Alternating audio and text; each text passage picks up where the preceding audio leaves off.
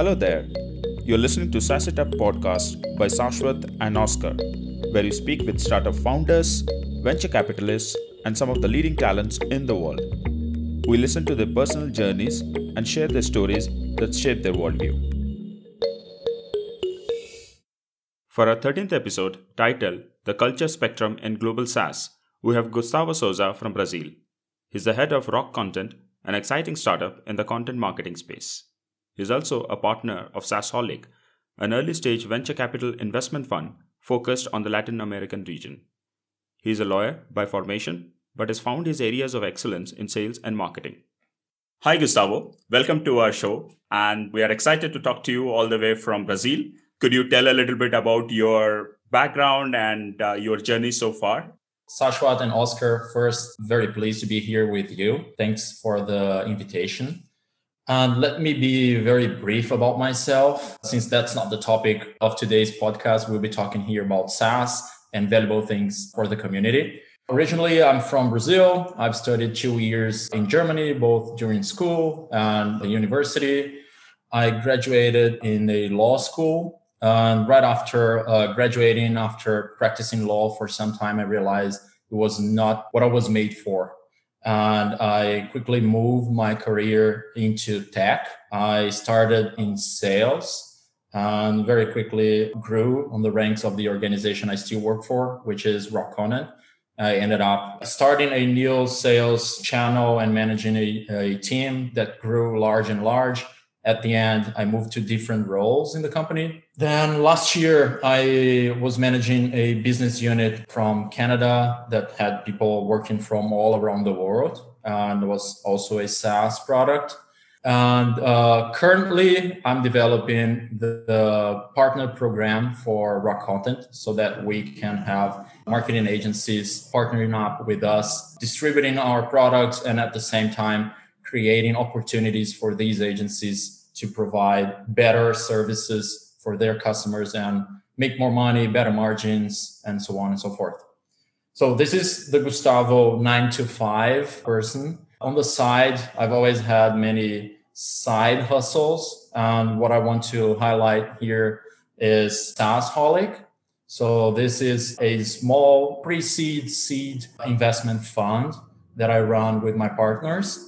And we typically invest on early stage SaaS companies that have just released a product and have their first customers. And we are starting to see some signs of product market fit, but not definitively.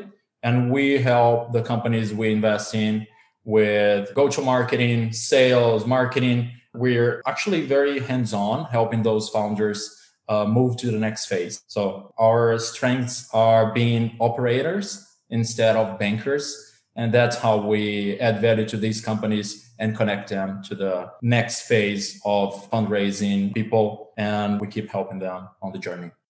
So you studied in Hanover, right? So what are the differences in working culture or business culture between Germany and Brazil? Because you have exposure to both the geographies. So I think the first one and most obvious one is punctuality. I love German punctuality.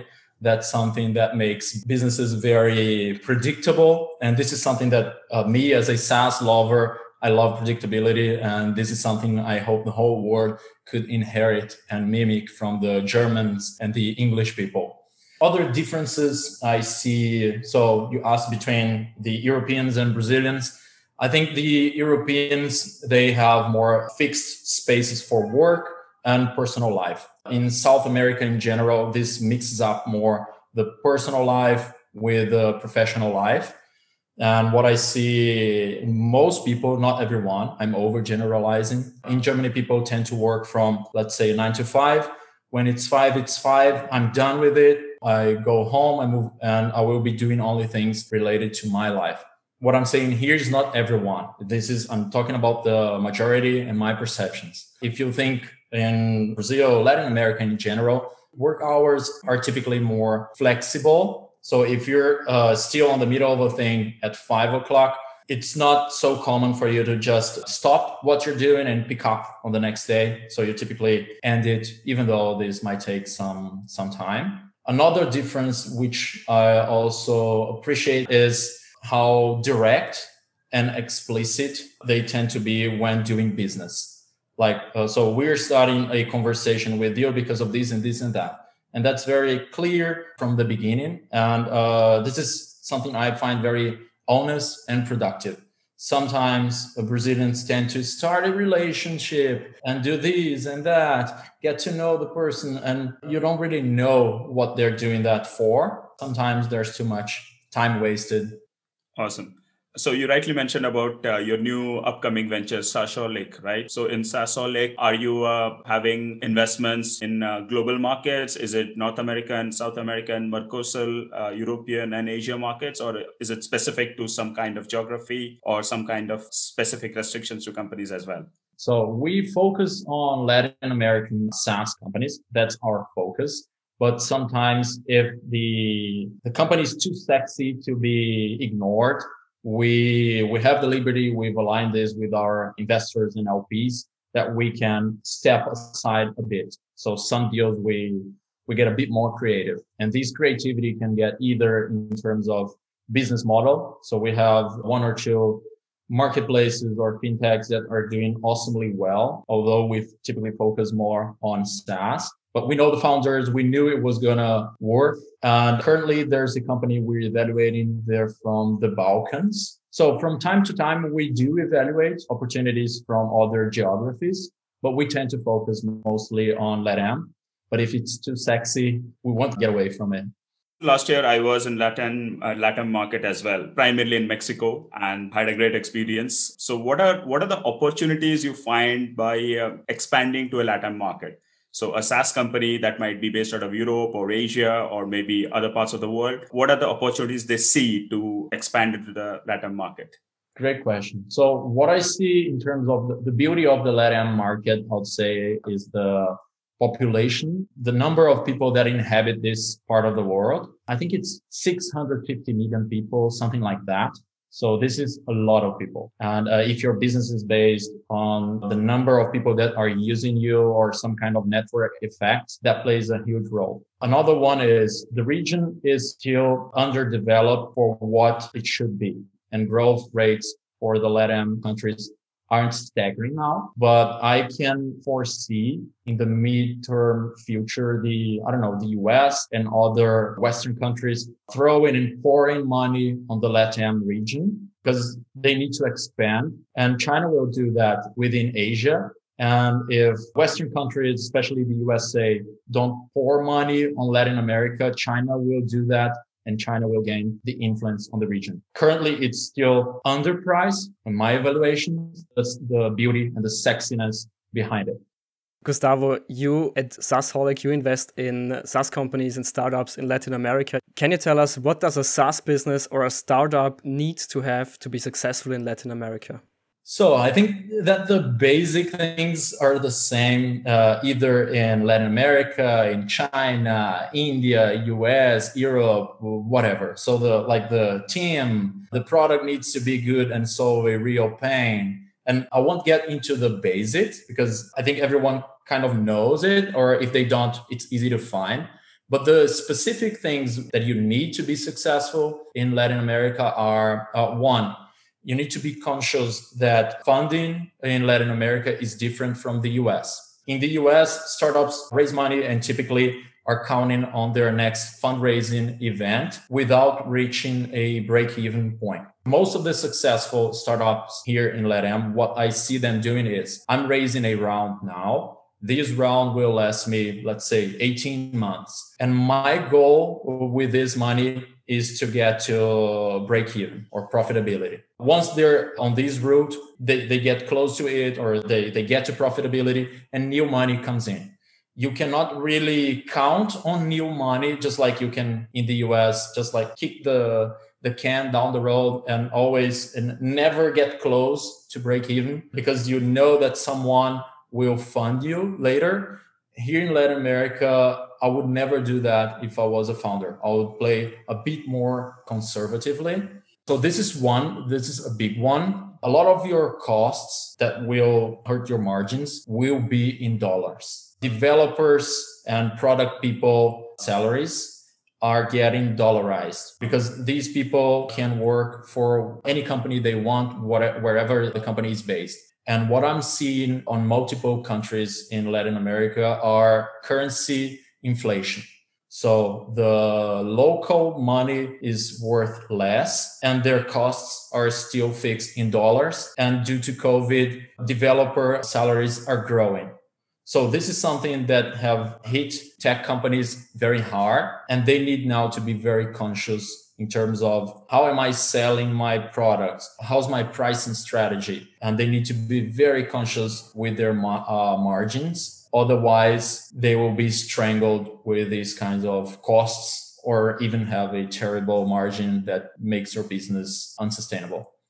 I really like the term that you used, dollarization per se. So last session, you used the word commoditization of businesses as well, referring to a lot of Indian SaaS companies, where the network effect plays out, etc. So I'm very curious, what are some of the growth hacks for scaling in LATAM geographies? I mean, of course, Brazil and Mexico are two of the largest economies in that part of the world. But you being in Rock Content and having exposure to multiple geographies, having sales, partnership, alliances, what are some of the growth hacks that comes to your mind?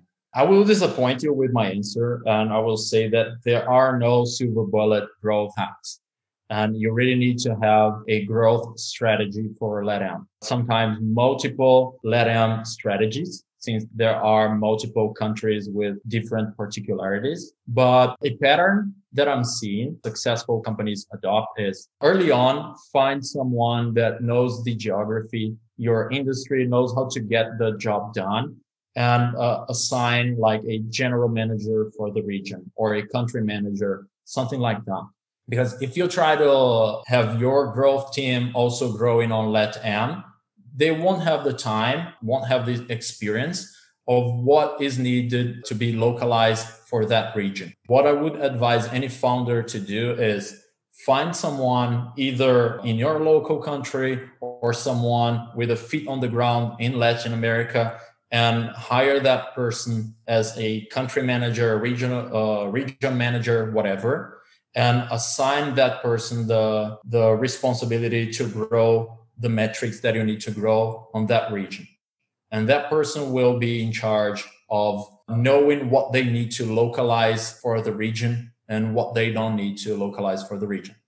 And Gustavo, you also have a lot of experience in content marketing, especially now at Rock Content. You guys create, and this is the headline on your website, content experience your audience will love. And I find that super interesting. Can you tell us what is the difference between a content experience and, let's say, a normal content snippet I post on social media every day?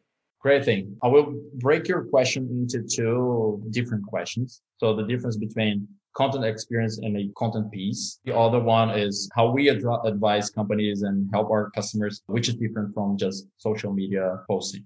Content experience in very simple terms is you treating your communication strategy in a more holistic approach. What I mean by holistic, there are different mediums and channels, and you need to create a strategy that you can interact with the same person on Instagram, on your blog, on your website, and the message is complementary and unidirectional. This is not, I have one strategy for Facebook. I have one strategy for LinkedIn. No, it's the same company. The people that will be interacting with your company will be seeing and interacting with you across different mediums and channels. And you need to craft this experience to make it look like one. The difference between content experience and social media content, I would say that in very simple terms, it's the difference between buying a house and renting a house. So once you're producing content on Facebook, on Twitter, or whatever, you're renting their audience. So the audience belongs to the social media. And once they change algorithms, there's nothing you can do. You either pay or you cry. There is nothing there. And what we advise companies to do is social media is great. It's awesome. Don't get away from it, but also don't get hooked and dependent solely on that. So you need to also build your own content hub where people come to you through your means, either through SEO, you have your email lists that you captivate with your audience through relevant content for them. So you need to own your audience instead of being a dependent on social media platforms. So what are some of the business books that really have inspired you in your journey, or some of the books that you really look up to? The best one I would say is High Output Management. I won't provide any explanations. Everyone recommends this book, and it's worth reading if you haven't already. So don't just read a summary. Get the book, read the book. It's the Bible for anyone into tech or management. But what I'm currently consuming more and more and more and finding a lot of value in are relevant Substack newsletters. And if I would suggest one, I would say the Not Boring newsletter. You just need to search Not Boring Substack, and it's written by Becky. And I just love how he writes and the themes that he picks up for writing. Just take a look at it. Awesome. Thank you for joining us, Gustavo. And we love talking to you and exchanging notes as well. And hope to speak to you again at a later point in time.